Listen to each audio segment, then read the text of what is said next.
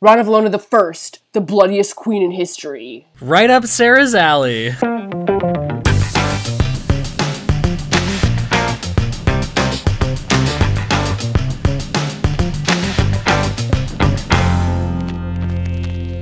Hello and welcome to Broads You Should Know, the podcast about amazing and noteworthy women in history. I'm Sarah Gorski.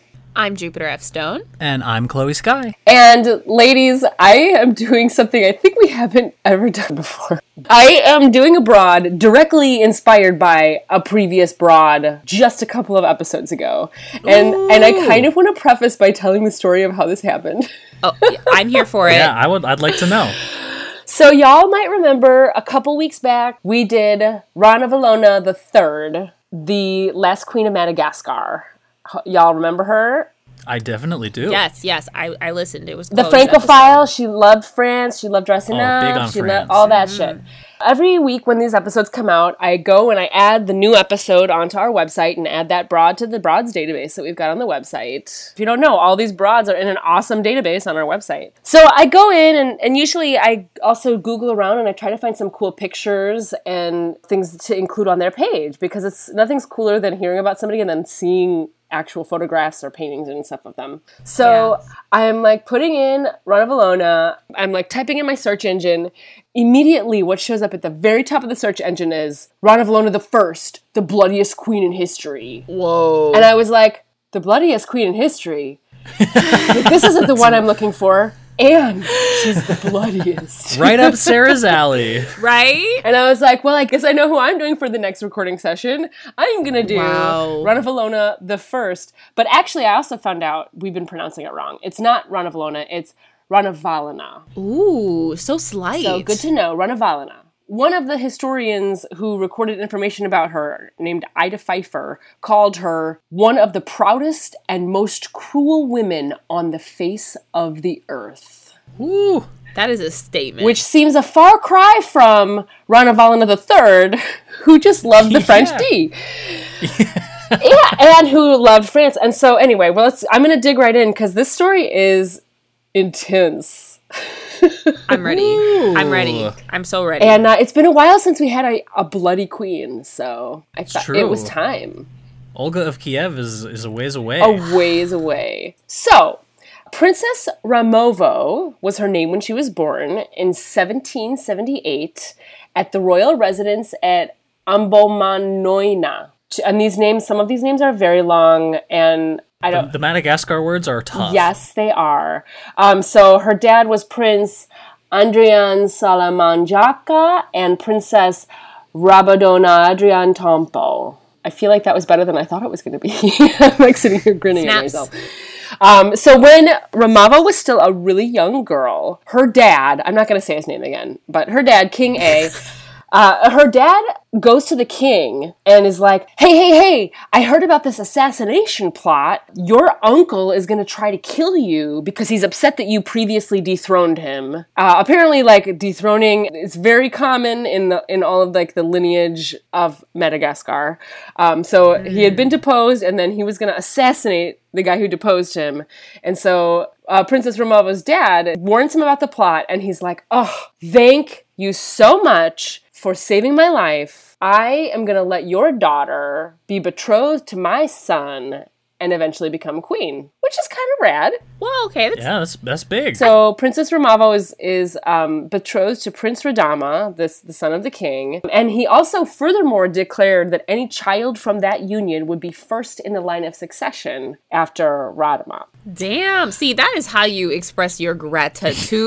There wasn't a lot in the articles I found about her about kind of her life before that, except that apparently she could neither read nor write, which I find very interesting. Did she learn how eventually, or? The article that said that did not kind of follow up with that, but she was, not to fast forward too much, but she didn't like some of the traditional ways of ruling. She much preferred dictation and having other people write down what she was saying, which makes me think that maybe she never did.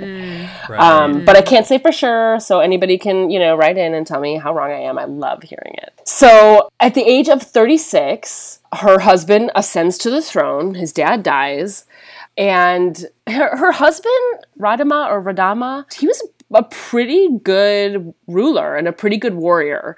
And he modernized, interesting new word I learned is Malagasy, which is what they call people native to Madagascar. So he modernized Madagascar, and he specifically modernized the army, and he got like a bunch of like newer weapons and armor, and he like really kind of filled out the army to make them more impressive, and he was able to expand their territory in Madagascar. So they didn't at this point Madagascar is not a unified, like a fully unified island. There's a lot of different tribes. Their part of the country is kind of the most unified, but there are like outreaches, so they're always trying to kind of expand and take over the whole island. And some of the islands are run by the French. There's a few like smaller islands. We'll get to that in a little bit as well. But so basically Radama made pretty good friends with the Europeans that were around. Like, they were able to provide all this technology and stuff and help them modernize. And he wasn't a Christian, but he was like pretty okay with the Protestant missionaries coming in and building their churches and the schools. And they brought a printing press. And they even actually convinced Radama to abolish slavery, which was a very long-standing Malagasy tradition. There's like a huge slavery tradition, which I thought was really, really interesting because I didn't know that there was like African on African slavery before that. I thought that was really fascinating. And I probably should read way more about that before I talk about it on a podcast. But the Christians came in and they were like, yo, you can't do this anymore. And he was like, okay. But everyone else around him is like, whoa, what? All these kind of traditionalists were very upset by that. They did not end up having any children together. So she would not succeed the throne because it was going to be her son. It was going to be their son together that would have ascended to the throne. And so as things kind of progress and they realize they're not having children, Radama designates his nephew, Rakatobe, to be the heir when he dies. But Ramava's like not really thrilled about that. and she starts to kind of quietly talk to people and some of these royal counselors and military men and is like, you know who would be a really good leader? So she's doing it kind of quietly. Oh, see, okay. I was going to say, like, she's upset, but I don't understand what she thought was going to happen. So she's trying to figure out a way to make it so that she becomes the heir if her husband dies? Hell yeah. Interesting. Okay, I see the long game here. She's like, hold on. It was always supposed to be my lineage, but I mean, for some reason, could they just not have a baby? Maybe she couldn't. Spoiler alert, she does have a baby. So it was Radama who was impotent. It was him. Did he have any babies with anybody? I mean, it sounds like... Not that I saw in the articles. So he's got some bunk sperm. Well... His wiener did not work. I just wanted to say wiener on the podcast. I don't think we've ever said it. I'm glad you did. It might be a first. I think you should say it more. I think I should too. I think at least once per episode we should try to slip the word. It definitely makes me laugh. That's for sure. It's like one of the funniest words in the English language, I think.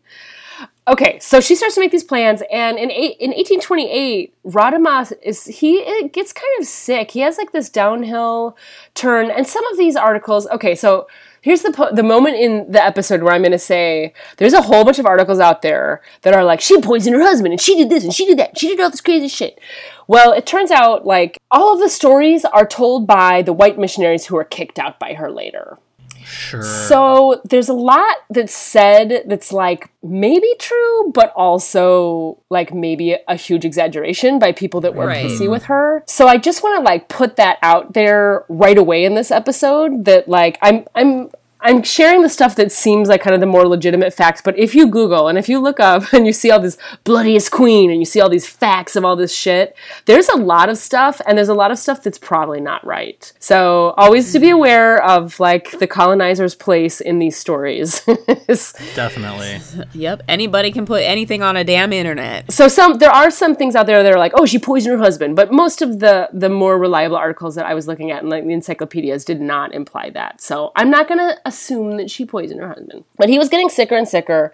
Apparently on July 27th, 1828, in a fit of delirium, which either could have been caused by malaria or blackwater fever, or potentially also apparently the excessive consumption of rum, he kills himself. Wow. Not all the sources said he killed himself, but the one source I thought was one of the best ones said that, so I'm saying it.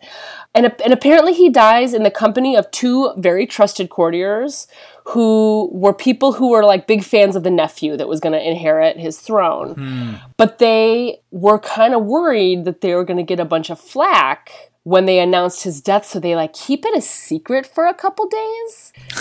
Because they're really worried about, because this is obviously, as we've sort of already touched on slightly, that like between the royal family and opposition, there's a lot of like dethroning, deseating, and like power struggles between them all, right? So their concerns are probably very Gotta get all your ducks in a row before you tell everyone. However, the 2 days that they wait gives some time to the heroine of our story. So they don't report the death, but there's this military officer named Andrea Mamba who discovers the truth that the king is dead. And he's one of the supporters of Ramavo.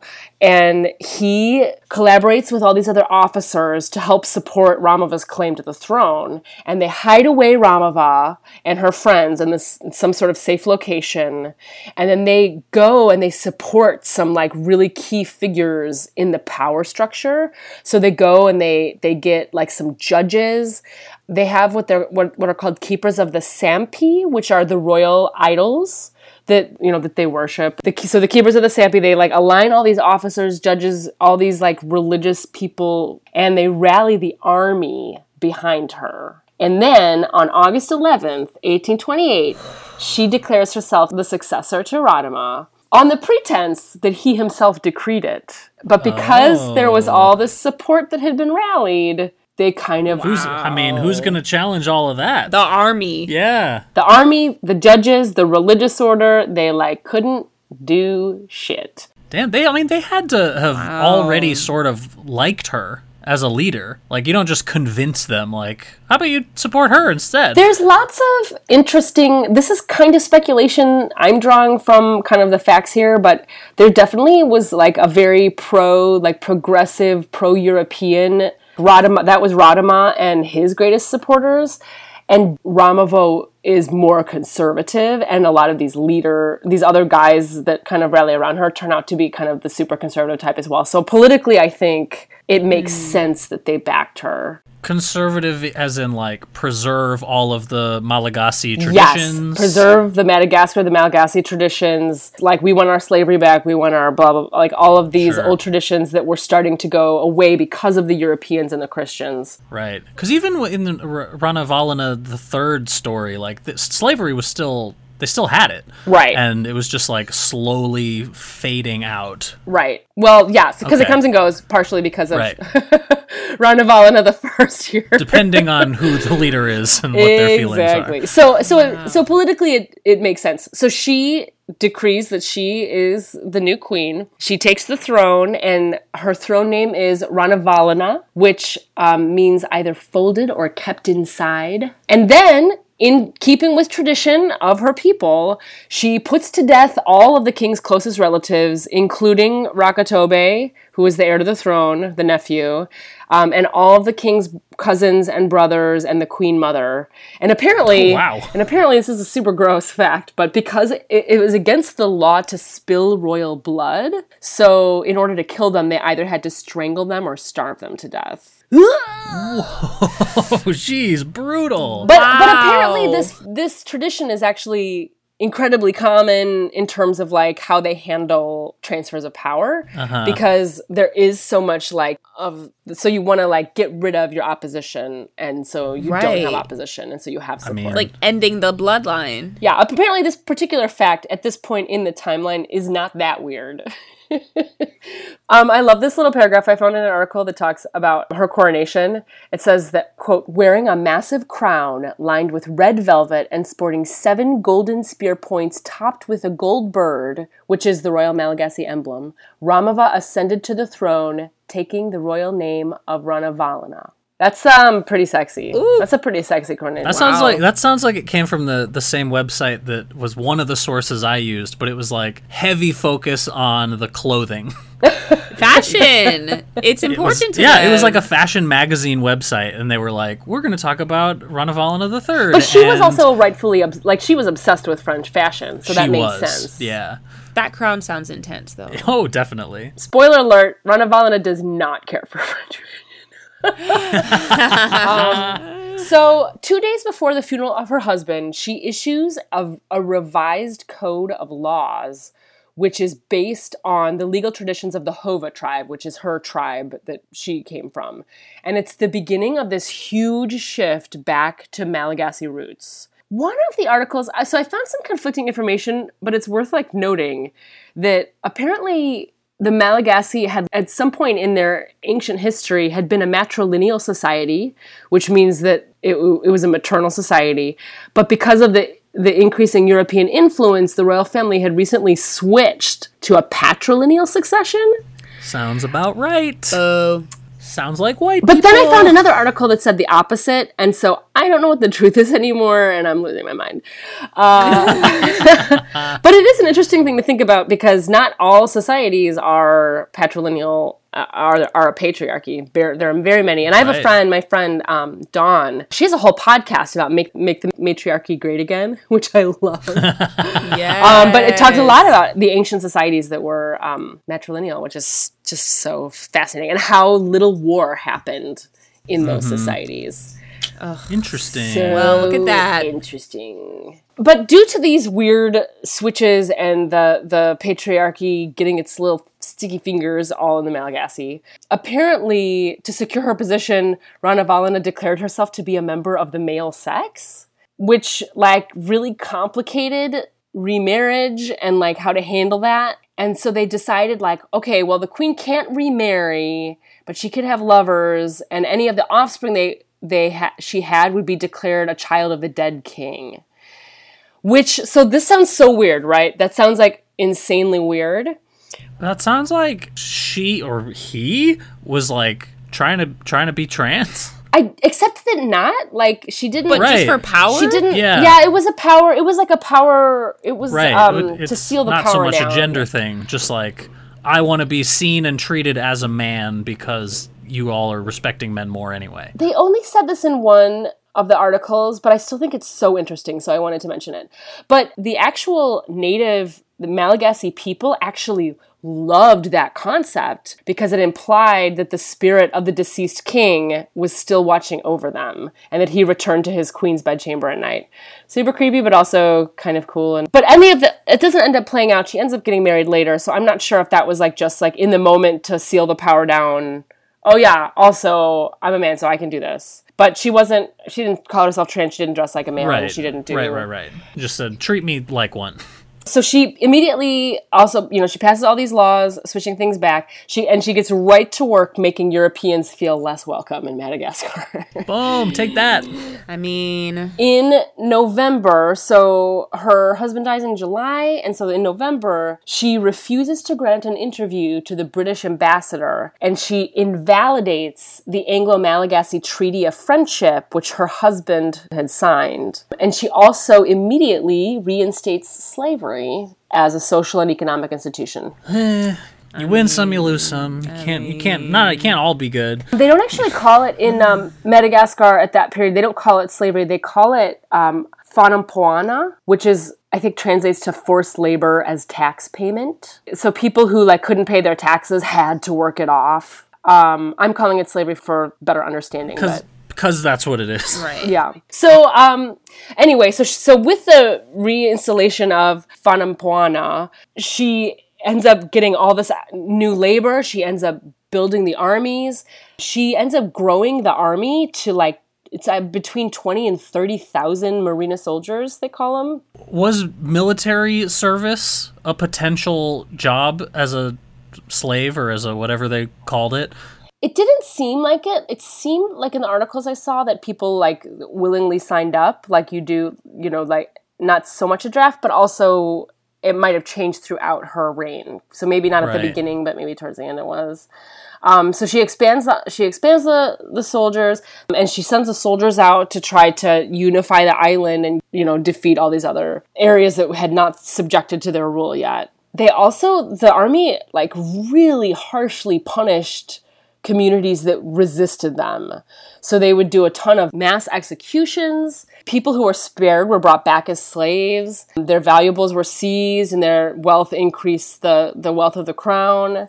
Between 1820 and 1853, approximately 1 million slaves entered Imerina, is what they call their region, the region that they rule. And that was like 1/3 of the total population of the Central Highlands of the island, and 2/3 of all residents in one of the big cities. That's like a lot of fucking people. That's a lot of fucking slaves. That is a lot of slaves. That ratio. Damn. It sounds like a scary time. Like, I'd be freaking out if you were like on the like the villages on the outs, being like, all right, this is like gentrification, but like the horror version of it. Oh yeah. It's like, if you don't submit, you'll be a slave, but if you submit, you'll probably be a slave. It's not quite gentrification because it's like this return to the roots. So it's not like colonization. But they were warring tribes anyway. You know, Right. And it's just, it's complicated. It's like, we're coming to get you and we're changing things and you have no choice. Exactly. Yep. She doesn't win all the battles, though. At one point she tries to expand the kingdom into the Sakalava tribe. But it backfires because the Sakalavas, they go to the French and they're like, yo, you got to protect us. And so France sends a force to meet them. And Ranavalana sends an army of about 14,000 soldiers to meet them, and they're defeated pretty bad. And the French do continue to occupy 2 small islands, Nosy Bay and Sainte Marie. But at that point, Ranavalana is fucking pissed as fuck at Europe. And this like begins kind of her like real rage against the machine being Europe.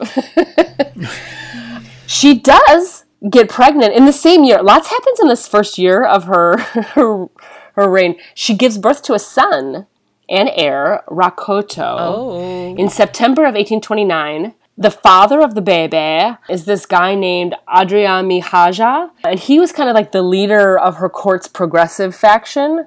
So he was still kind of like from the Radama days, and he favored maintaining relations with Europe. But there's this other conservative faction led by these 2 brothers named Ranimaharo and Rainiharo. And Rainiharo is the official guardian of one of those, the Royal Sampi, the idols. And they both are like, one of the articles, I didn't see the story in all the articles, but one of the articles was like, these brothers were like, oh, we got to get this guy out of here. He's a little bit too liberal, a little bit too progressive for us.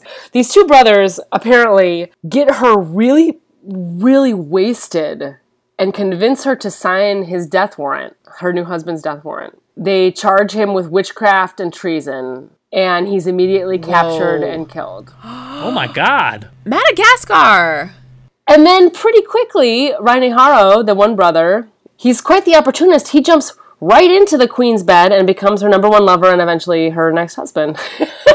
Whoa. So they were certainly opportunists, knowing how this power game works, and they made it work to their advantage. When you play the Game of Thrones, you win or you die. It feels a little bit like that. What an insane time to be in that court. Oh, man. It was interesting. I'm kind of inserting these like little facts as I can, but apparently a lot of the royal policy was decided by using these divination boards, which they called sikidi, and they were these boards, and you threw beans onto it, and then there's this mathematical combination that they divined from the beans, and that's how they made a lot of really important decisions. So this is definitely like going back to like the tribal Malagasy roots and like the more super interesting. Wow. Also, strangely enough, at this period of time, we have the entrance of this young Frenchman. Here we go. Uh-oh. His name is Jean Laborde, and he is shipwrecked. He's like searching for shipwrecks himself, and then he gets shipwrecked. He sounds like an idiot. He gets caught in a storm. And his name is Jean Laborde. He didn't have nothing else to do. By royal decree, all castaways are automatically the property of the crown. So they bring him to the palace. this giant wood structure. Apparently also that palace, 15,000 slaves died in the construction of it. 15,000? Madagascar is some dark shit here. So he is brought to the palace, and it was customary to bring a gift for the queen, and you had to present a gift in pairs. So Laborde brings her $2 Mexican. A Frenchman. And he addresses her always as either Great Glory or Great Lake supplying all the water. And apparently Ranavalona was like, okay, you seem like an okay dude. And pretty soon, like, he ends up signing a contract with the government to start manufacturing rifles and cannons for them, because they had this modern, like, you know, Radma had brought in like more of the European weaponry, but they didn't really want to trade with Europe anymore, but they still wanted that technology. And Laborde is like, I could do that for you. And he becomes kind of this like industrial manufacturer for Ranavalona's government, which is kind of, this is like an insanely weird story, right? Wow. So she gets shipwrecked, looking for shipwrecks. She doesn't kill him, and instead he's like, hey, look, what did you say he presented again? $2 Mexican dollars. I mean, failing up. Talk about failing up. Talk about failing up. And eventually, so he signs his contract to manufacture rifles and cannons. Eventually, he ends up employing like 10,000 islanders, and they make everything from like cloth to soap and rum and sugar and like other luxuries. And apparently him and Ranavalona like have like a tolerable working relationship. He like knows her kid, and they're like buddies. There was one thing, technology-wise, though, that Ranavalona absolutely forbid, and that was the making of roads. So she did not want them, because she saw roads as an aid to potential invaders. As if Europeans came in, she thought roads would like really help them. And that's literally what happened. Like in the Ranavalona the Third story, like France came in, built roads to the capital, and then were able to take over everything. Hey, yeah. So that's some prescient thinking. Apparently, when she wanted to make a trek across the country, she traveled with a big group of slaves that would build the road in front of her and erect an entire town to sleep in at night for the journey, and then they would abandon the town in the morning. Such a strange use of resources. That's so fucking cool. I mean, what do you do when you can do whatever the fuck you want? Just bring the town with us, set it back up, and then take it down and bring it with us. Wow. What town? We should still be doing that today. So roads were only made specifically for the Queen's travels. Wow, that is some badassery.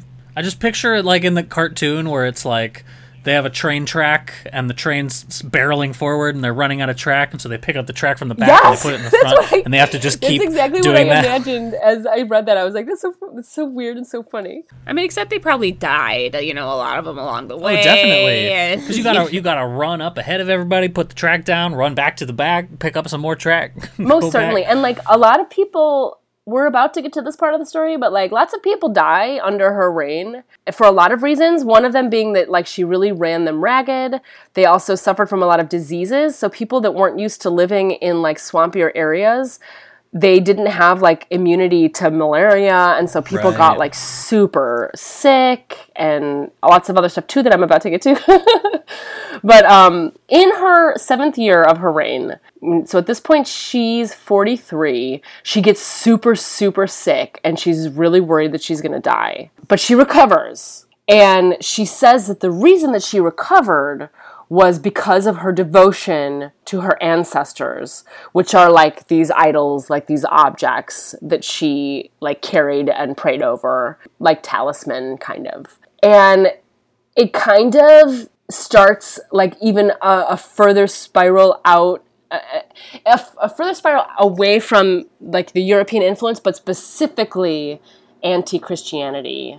She, on February 26, 1835, she makes this announcement, and she says, all missionaries must respect the cultural traditions of the Malagasy, and they must stop baptizing Malagasians. Wow. But that doesn't really work. The Christians just kind of kept baptizing people, and That sounds like Christians. And there was a fair amount of, like, like, there were a lot of Malagasyans that were into Christianity. Like, people were converting and they were liking it. And so Ranavalona eventually just bans the practice of Christian worship altogether. And all of missionaries are expelled from Madagascar in June of 1835, and all of the mission schools are closed. She's taking it back. So she starts to get rid of the missionaries. And, like, there's, like, a huge shift from where she was trying to kind of bring back and embrace the old Malagasy culture into this, like, huge round of Christian persecution. So, on August of 1836, Ranavalona orders the first execution of a Christian convert, who is a 37-year-old woman named Rasalama. And she's speared to death, and her body is hurled from a cliff where dogs and carrion pick the corpse clean. Many of the converts, even the highest ranking ones, were enslaved. They were burned at the stake. They were dismembered. They were starved to death, boiled alive, flayed, stoned. And all with this, like, new, like, severely tribal legal system that she's kind of, like, put in place at this point. Basically, any subject in the kingdom was liable to a trial by ordeal, and they were forced to ingest poison. And there's this, like, poisonous nut. There was this, like, super strange tradition where they would feed you the poison and they would feed you 3 chicken skins at the same time. And if you barfed up all of the chicken skins, you were innocent. But if you died, that meant you were guilty. And so there's, like, there's some, like, some of these tribal traditions are, like, super intense. Wow. So they, like, anybody could be like, oh, are you guilty or not? Here's some poison. Let's find out and eat these chicken skins. And who knows? And people, like, paranoia was, like, the whole kingdom and the whole court was, like, super paranoid. It became, like, this huge reign of terror. And she had this, like, really prodigious Secret Service team to help protect her. And by 1845, all Europeans there were no trading privileges at all. The interior of the country was basically cut off from anybody that was not a local. And if they wouldn't leave, they would be forced into labor. So she did at least say, like, hey, if you leave within a fortnight, you're safe. But if you don't leave, you're going to become our slaves. So most people, anybody who was left in the country was like, okay, see ya, because this is, like, fucking crazy. She also apparently started throwing exotic galas in the palace every couple of months. And they would all dress up and do these crazy parties, and people would just, like, outrageous behavior. And it just keeps getting, it like, it's worse and worse and worse and worse. Then there's this interesting story about her son.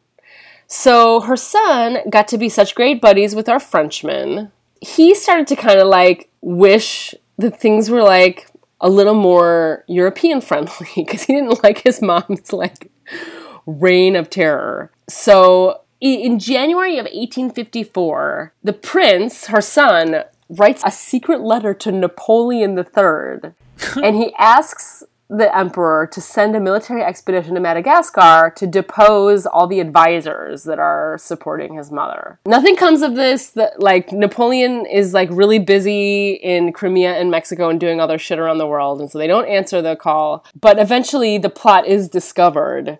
And immediately, Ranavalona expels all Europeans, confiscates everybody's possessions, and she also confiscates Jean Laborde's factories. Her son is spared because he's, like, her favorite, obviously. And they're like, oh, he's just an inexperienced young man. He didn't know what he was doing. He had some bad advice. But at this point, the queen is like, if there were any sympathy in her left for anybody, it's like, no. From here on out, it's like, all the articles are like, she's the Iron Fist now. Now she's the Iron Fist? Now. No. Oh, okay. We've crossed over. And at this point, like, anybody at all who even dissents her opinion, like, in the court, like an advisor, and dead, right? So she just becomes a full-on crazy cult leader. Like massive dictator. I would like Gander to say tyrant. I feel like tyrant is, like, the closest word. I'm getting that vibe. Is this what you thought you were getting when you started doing this research? Ooh, they said the bloodiest. The bloodiest queen. She rules for 33 years. Oh my gosh. So during her reign, the population of Madagascar, which starts at 5 million, is reduced to 2.5 million. Holy shit. Half Wow. of Madagascar is decimated by her. / leaves. So some Christians and things left, but like half the population is either killed or flees. Wow. That's massive. That's crazy. I'd leave too. There were a ton of plots to assassinate her and stuff like that. She manages to foil them all and avoid them all. It seems like she dies of natural causes, like she wasn't like assassinated or anything like that. But she's just generically known as Ranavalana the Cruel. And, I'll repeat what I said earlier in the podcast. It's like these stories are also written by the Christians that were persecuted by her. And so I feel like, we can call her a tyrant, we can think a lot of things about her, but she did return this strong cultural, this love of the culture, the Malagasy culture. She did bring it back at a time where it was kind of quickly kind of being overrun by all the Europeans that were coming in. And so, I think now that we're in like a more colonial awareness time period, I think that people question more kind of the tone of some of these articles about her. Mm-hmm. But the fact that the population was halved is definitely not a factor in her favor in terms of her It's not in the pros column. No, definitely not. So now, I made so much fun of Ranavalana the Third for being such a Francophile, but she seemed like such a nicer queen. Yeah, it's honestly, it's weird to me that she chose Ranavalana as her queen name, given that this was where it started. Like, maybe she didn't have a choice. Maybe she was still scared. Yeah, maybe. Or maybe it's just like the way that people in the royal family viewed her was more like, well, she is the one who brought our traditions back. So if that's... Well, there is supposedly a Ranavalana II, and we don't know what she was like because we haven't done a podcast episode about her. So it's possible that the second did a lot different of a job. I'll do it. You'll do the second? Yeah, all right. I think that'll be fair. I'll do the second, and we'll have all three done. And then we'll have so much context. Holy shit. Like, can you even... No. So, from my, random Googling of Ranavalana III, here is the bloodiest queen. The nicest queen of Madagascar, followed by the bloodiest queen, possibly in the history of the world. Yeah, wow. Right. Well, I mean, I'm very interested to see, how that bridge from her to the third, from the first to the third, what happened? Yeah. Who with the second? Well, at some point in that bridge is when the dudes, the prime ministers, took over the... Right. Her son, I didn't actually go further beyond her death, but I think that her son does take over, and he is more European friendly and Christian friendly, and I think he actually does convert to Christianity. Woo! Yeah. He was definitely heavily influenced by Jean Laborde. He really liked him, and they were buddies, and maybe he was even kind of a father figure of some kind or something. But it seems like there's a really interesting toggle politically between the people that liked the Europeans and liked all the trading and liked all the benefits that came with being friends with Europe versus the people who really hated. So it seems like there's just a lot of back and forth in their history, which is it's just very interesting. So that is fascinating. Wow. So what do you think? Ranavalana the first? This is the first. Ranavalana the first. Don't accidentally say third. Right. Very different people. Broad, you should know. Are we glad we know who she is? I'm very glad I know who she is. Absolutely. I think it. Yeah, but I mean, am I glad she existed? I'm conflicted. Did what she did. Super conflicted. Who? Not just boys. But you know what? It's good to talk about conflicting people in history because I think it helps us understand things more widely and deeply. Definitely. Well, thank you all for listening. Thanks for bringing all that. Yeah. I thank you guys for being a great audience always. If you really like this episode of Ranavalana the First, we do have an episode about Ranavalana the Third. We also have some other broads you might be interested in too. We've got, Olga of Kiev is the first that comes to mind. Sure. We also have Empress Dowager Cixi in China. She was kind of a badass, intense ruler. Definitely. Who else we got? Who else should we put out there? In terms of bloody yeah, rulers, you skimmed over Olga. I feel like Chang you just skimmed. Olga is probably the best one to comes to mind. I feel like Olga is the competitor for this. Yeah, with the pigeons and the fire. I mean, Definitely. Olga did some brutal shit. Right. Yeah. Pin these two against each other. Like Olga was also like Game of Thrones source material. So yeah. For sure. I would say definitely. Listen to that one if you like this one. And if you need to cleanse your palate, and if you need to, digest like a more friendly African leader, we have Chief Teresa Kachimoto. Kachindamoto. Oh, I always say it wrong. That's a very different story. Very because she shows up and eradicates a bunch of bad practices. But I still like her. I love her. Yeah. Palate cleanser. Oh, we also might be interested, if you like all the bloody violence, you might like our Qing Shi episode, the Pirate Queen, because she was pretty brutal herself. So, So there you go. Yeah, thanks so much for listening. Check out the other broads we've got. We've got a whole database of broad if you want to see the other women that we've covered. BroadsYouShouldKnow.com is where all that info is, and we have a form. You can submit a broad if there's someone you think we ought to know. There's nothing I love more than having someone tell me I got to look at a new woman, and then I discover a whole new world that I never knew about before. So send us your info. Leave a review. We love reviews. It really helps our podcast. We do love reviews. And share us with your friends. If you like these episodes, if they're interesting to you, share away, because more people want to hear these stories than you think. Everyone loves stories about awesome, badass women, and also villainous women. Sometimes Sarah specifically really likes villainous women.